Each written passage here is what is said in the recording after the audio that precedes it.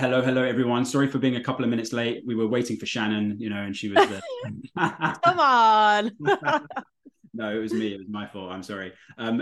Welcome to Recruiter Screen. I think we're up to episode 6 now. So I've been enjoying these a ton. I hope other folks have as well. As a reminder, every week we're talking to a recruiter or recruiting leader or someone prominent in the recruiting space who's really at the top of their game. And we're just going to take a no-nonsense look at what makes recruiting for them so rewarding, but also so frustrating and trying at times as well. So as a reminder, I'm Sile. I'm the co-founder at MetaView. Delighted to have Shannon Ogborn on the show this week. Shannon, thanks so much for doing this. How are you doing? Good. I'm super excited to be here. Always enjoy our conversations when we have the opportunity to chat. Nice. Yeah, me too. I have to ask, is that a real background or a fake background? Me and Stephanie were just talking about this. It is, I hate to out myself, it is a backdrop. I use it for our Offer Oh, Accepted wow. podcast. Looks professional, but it's very clearly, not a virtual background. Yeah. So people get confused, but Yeah. Oh, it is it is a love backdrop.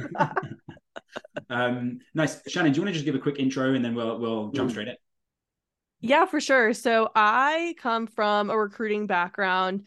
I started as a recruiting coordinator at the first couple of companies I worked at and was doing a lot of ops. I was the first recruiting hire at Hired. I went on to do talent advocacy, so more on the platform side, working with candidates. So I've seen dozens of, not even dozens, hundreds of interview processes, tons of offers, really helped coach candidates through getting an offer, getting interviews and things like that.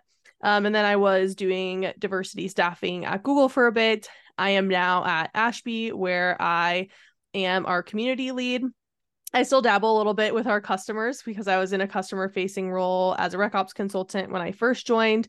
But now I have the great pleasure of working with talent teams to help them use our product better. But also my main priorities right now are to help provide great value to the TA community. Nice. And yeah, can't wait to jump into some questions. I think obviously some really great recruiting experience hands-on, but also a bunch of almost cross-sectional view of the market in your role at Ashby. So yeah, obviously feel free to draw on those fun and horror and light stories as you see fit. Are you ready for your recruiter screen? I'm ready. Let's do it. All right. So first of all, what is it about recruiting that makes you want to throw your laptop out the window? Honestly, right now, from like Not where right I'm now. Surely, hopefully not right now. I Right now. mean, not like literally. um, it, Currently, I think from my perspective, because I'm not doing IC recruiting right now, the thing that's most frustrating to me is all of the bad advice that I'm seeing on LinkedIn for candidates. Being a candidate is really hard, and it's hard enough as it is. But then I see, all of this poor advice on LinkedIn about how people should be going about things, what to put and not do on their resume from people who, in my opinion, don't have the authority necessarily to advise on things like this.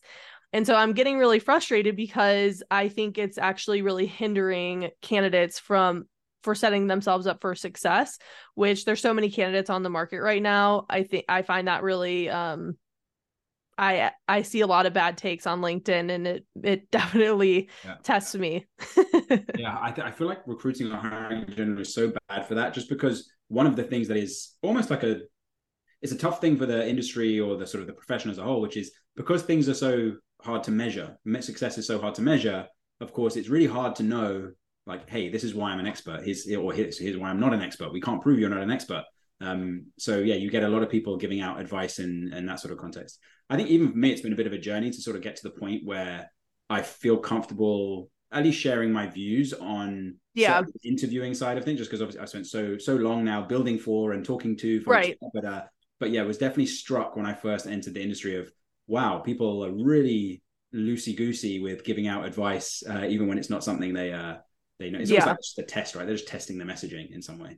The rise of influencership on LinkedIn has posed a very interesting issue because the bad advice can become so far reaching, and like the ATS like perpetuated myths on like set up your resume to basically bypass the ATS and those sorts of things. That's what I think really doesn't set candidates up for success, which in turn doesn't set recruiting teams up for success. Yeah, totally.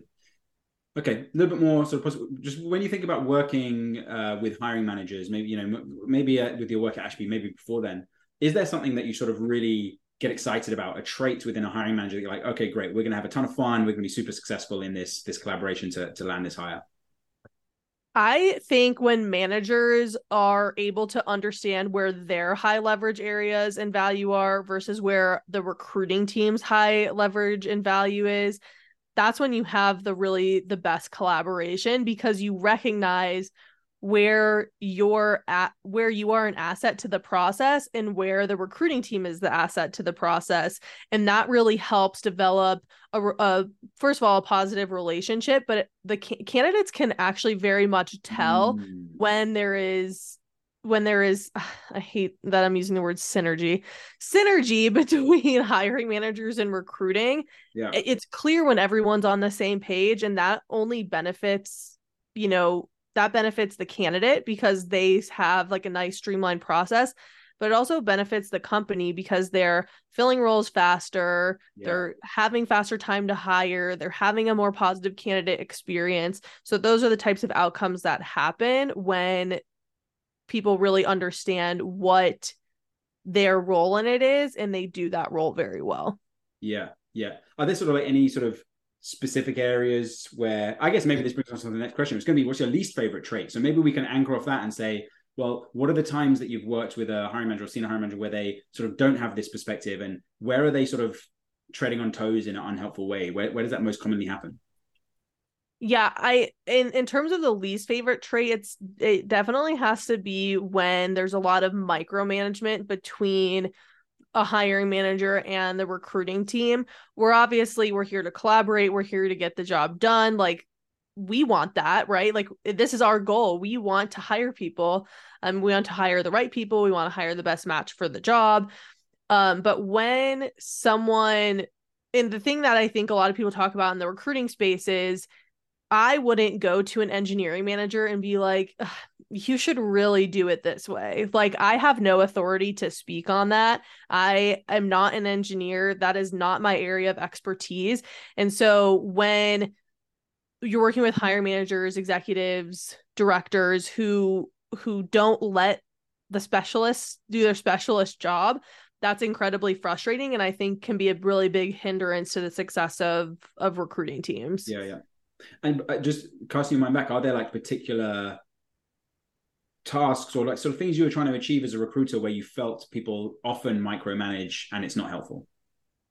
Yeah, I think the screening process is definitely one of them, or reaching outreaches. So, recruiters spend a lot of time doing sourcing, sending outreaches, and all for it to come to the hiring manager and be like, oh my gosh, this person is not what we're looking for at all. It's like, well, I haven't even talked to the person yet. So maybe if I could just talk to the person and create a case for why I reach out to this person, validate if I reached out to the right person, instead of saying automatically like, no. I think that is a big time suck. The back and forth. So I think up to a point, you kind of have to let the recruiters do what they're intended to be there to do, and then you come in at the appropriate times, like the hiring manager screen or the on-site, obviously extending offers and things like that. Like, ultimately it's not a recruiter's choice in the end, but we are here to help get people into the pipeline, especially, to create a representative pipeline demographically, so that we can find the true best match for the role. Yeah, so the advice to hiring managers is you gotta let me cook. You gotta let me exactly let me cook. Yeah. Any sort of favorite funny or like horror stories from interviews or just hiring processes from your time as a recruiter? Yes, as I said, I worked in recruiting at Google, and a lot of people have the impression that, obviously recruiting at Google is easy because it's Google. Like, who wouldn't want to work for Google? We had such a big database that it really didn't make sense to source a lot of other places all the time, checking the internal database first, because there's like millions of people in there. So you're like, okay, I'm just going to focus on this. But the problem is that a lot of the emails are outdated. So you're sending people emails and emails and emails and emails. They're not responding because people change their emails. Sometimes it's university email. Sometimes it's a work email, which is always uncomfortable to send a message to. But I started cold calling, which is not something I love to do, but I just felt like, okay, I'm not the best sourcer. It's not the thing that I'm the best at when it comes to recruiting. So I really had to optimize on the really good candidates that I found and, really go for the quality versus volume. So I was cold calling a bunch of candidates and I had my script and I was like ready, and I call somebody and I'm like, hi, this is Shannon Ogborn from Google. Like, I would love to talk to you about software engineering opportunities at Google if you have a moment. And they were like, go yourself. Like, Google is evil. Google is the worst. Ooh. And I'm sitting there like, oh, okay. I was like, yeah, no problem. I will just mark you as, do not contact, like, whatever. And I was like so uncomfortable. I didn't know what to do. And the person was just like going off on me. And I was like, okay, yeah, well, you have a great day. And then I hung up, and I personally I'm a highly sensitive person. So things like that can affect me, Oh no. a lot. And I was just kind of stunned. And then I was like, take a breath, refocus, next call. Like, I just had to like jump right back in, because I feel like the resiliency of recruiters is amazing, because all day Totally. you have to deliver so much more bad news than good news, and you get so much more flack than you do appreciation. And so the resilience of recruiters is amazing, but I definitely had a lot of people in my time at Google that I would call, and they like adamantly hated Google so much, Really? that they were just like, get the hell out of here, never speak to me again. So Ooh. definitely interesting. I was the only person on my team really that cold called. Yeah. I understand why, because when you get that type of reaction Yeah. even once, you're like, I never want to do that Yeah, again. interesting. Number one, I wish you were using MetaView at that point, because I would love to sort of, play that back and experience that with you. Cathartic maybe. Yeah. So did you like get any sense for why this person hated Google especially? I'm just curious. No, it's well, I had previously gotten more context from people whose, initial thoughts from the jump were not that strong. Where they're like, I have no interest in Google ever. And I would ask why. And there was a lot of things, at the time there was the women's walkouts and things like that. And so people didn't, especially because when I was working on women in tech more in particular, I totally understood, every article that came out made it that much harder. You're in the spotlight. It makes it that much harder to do your best recruiting when there's always something at that size of company, that visibility. There's always articles, there's always things happening. And so, I could only speak to my experience at Google, but I totally always understood why people weren't interested, because, it's a risk to go into that situation with certain identities, feeling like maybe this is not a place where you would be like supported and thrive. That wasn't my personal experience, but I worked with people who it was. And so I always respected that. But when someone tells you to go F yourself, you don't ask as many questions, I would say. Yeah. Could you tell me why you'd like me to go and do that, please? Yeah. Why exactly is that? But I mean, I laugh about it now. It's all part of the game. Yeah. That is it's awesome to have the sort of, as you say, I think resiliency is a great word for the industry. Maybe hopefully a word that becomes less synonymous or less required for the role, but for sure right now. It's resiliency, but resiliency is created like by I don't want to use the word trauma lightly, but like it is really hard, especially right now, to be a recruiter. Like everyone, like speaking of LinkedIn, everyone's like talking, so negatively about recruiters all the time. And it honestly is really hard to see, because one bad recruiting experience can make someone think so poorly of recruiters for the rest of their life. And that is really unfortunate because there's so many good recruiters out there. Yeah. Yeah. Here. Switching gears a little bit again, then, what is it that gets you most excited about your work? Maybe less so, I guess maybe a sort of community, but just generally about the recruiting industry. Like, what is it that gets you excited about being a player in it? Yeah, I think that we are really on the precipice of recruiters getting their deserved seat at the table. Things are already on the way up, right? People with recruiting backgrounds are transitioning to heads of people, VPs of people, CPOs, but that hasn't really historically been the case. It's more of been like an HR trajectory that goes into that. And so now we're seeing more recruiting backgrounds going into that. And so I'm super excited about the value that people with recruiting backgrounds can bring to companies at like these really high leadership levels. And just kind of personally, like serving the TA community is something that's very close and important to me. It's a community that has been overlooked with resources over time. And now, like, we have Ashby, we have MetaView, we have all these companies who are really investing in helping recruiting get their seat at the table and being a catalyst to get them there. So I'm really excited about everything that's happening so that recruiters get really honestly the respect and appreciation that they deserve. Yeah. I actually think companies like Ashby, hopefully MetaView as well, are actually a big part of that. Or at least maybe if I give us a mutually a little bit less credit, almost like an interesting symptom of that transition that you mentioned, because I think one of the things that's happening is obviously generally like tenures within organizations are going down massively. It used to be the case that people would stick around, somewhere for decades. And if you think over the last sort of, 50, 100 years. So what that really means is recruiting becomes such a core function, like, because you're at the even if you're not hiring for growth, you're constantly having to replenish your talent. And the second thing is a lot more. So now that we obviously so many businesses are predominantly online businesses, you're essentially competing globally as well. So it's not a case of, hey, well, we've got the sort of a monopoly of all the talent in and around this university. That just doesn't happen anymore because people can work. So I think there's like structural reasons for why talent and recruiting, is becoming more important, that are like, again, far bigger than us, to be honest.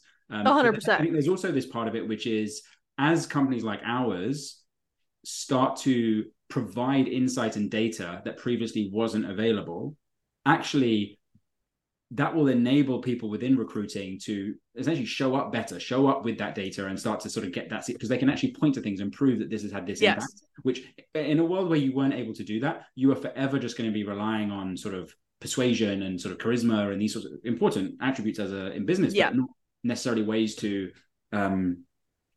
reliably claim that seat at the table, I guess.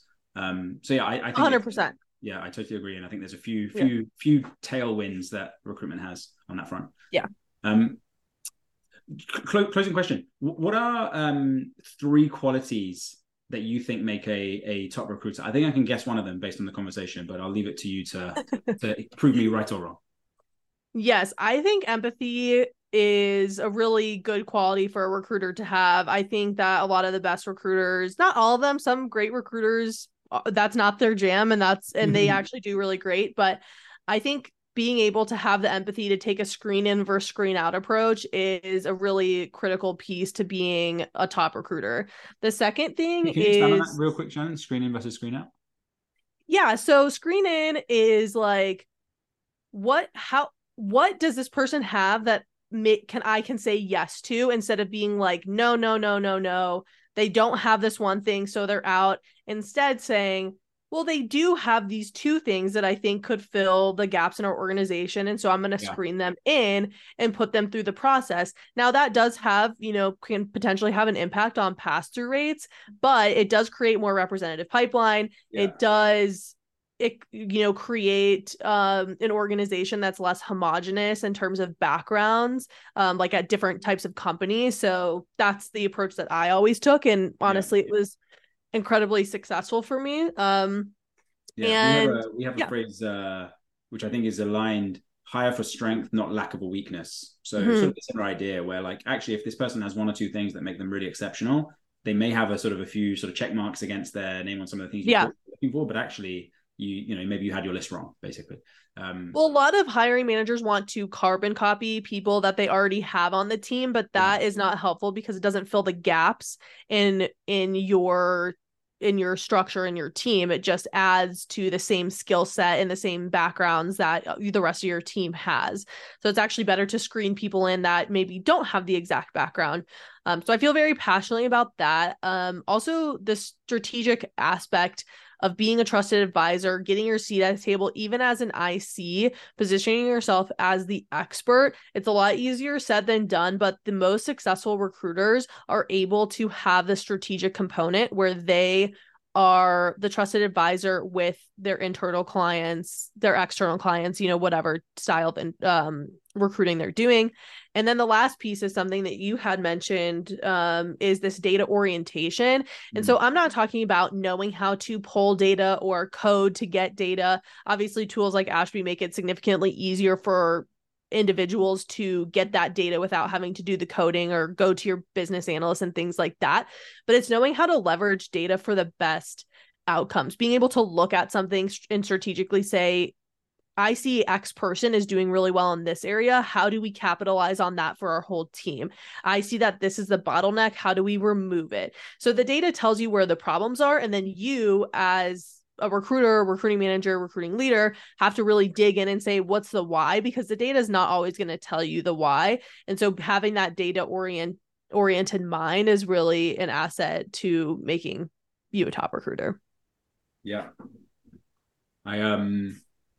Totally vibe with you on that. It's quite cool actually. So far, we've had obviously some recurring thing. I think empathy is probably the most common trait that when we've done this series so far that people have mentioned. But other than that, there's actually quite a lot of diversity of what different people are looking for. So it's that's pretty cool. Yeah. But what's so funny about the empathy piece is that I have sat when I was at Google, we're in person, we're sitting amongst everyone. And I'm like, very like, I'm a highly sensitive person. I'm on the more definitely on the more empathetic side of recruiting. But I had recruiting colleagues who were incredible in terms of their output, who were just like, call, 10 minutes, 15 minutes. And like, I would spend like 30 minutes on these calls and they're like, who has the time? I'm like 10 to 15 minutes max and we're out and we're done. And honestly, they still had good NPSs because the candidates felt like they were approaching it in a way that was going to get them a job. And so, everyone has their own style, but I think the most important thing is you exude a style that is authentic to you, because if it's not, then candidates can tell and it's uncomfortable. And you are sort of obviously the richest representation of the company that the candidate has at that point, so that authenticity is key. Nice. Shannon, awesome chat. We could definitely go on. In fact, we have gone over. So that's bad form by me, because I sort of try and be super deliberate about we keep this maximum 20 minutes. But anyway, it's because you were saying such interesting stuff. Been a blast to learn from your perspectives. So thanks again so much for joining us. And to folks listening, whether it's sort of live or later on in your feed, do join us next time. So follow MetaView's profile, follow MetaView's page on LinkedIn, and that'll keep you up to date with the next chat, which we'll be having next week. In the meantime, folks, thanks again, Shannon, and let's hire on. Yeah, and anyone can feel free to follow me, reach out to me if they want to connect. They should definitely do that too. And also, I should say you've got a really awesome podcast as well. Do you want to sort of talk a little about that real quick? Oh, yes. So I am the host of our Offer Accepted podcast by Ashby. We interview tech, mostly tech recruiting leaders, but we also have other industries represented as well. And our goal is to help bring you valuable content that is tactical, like you could listen today and then tomorrow say, okay, this is something that I could implement in my company. Would love if you all would take a listen. We just released an episode last week and we release every other week. So looking forward to hearing your all's thoughts on that. Yes, nice. Yes, strongly recommend that, folks. So do check it out. Thanks again, Shannon. Let's leave it there. Bye. Thank you.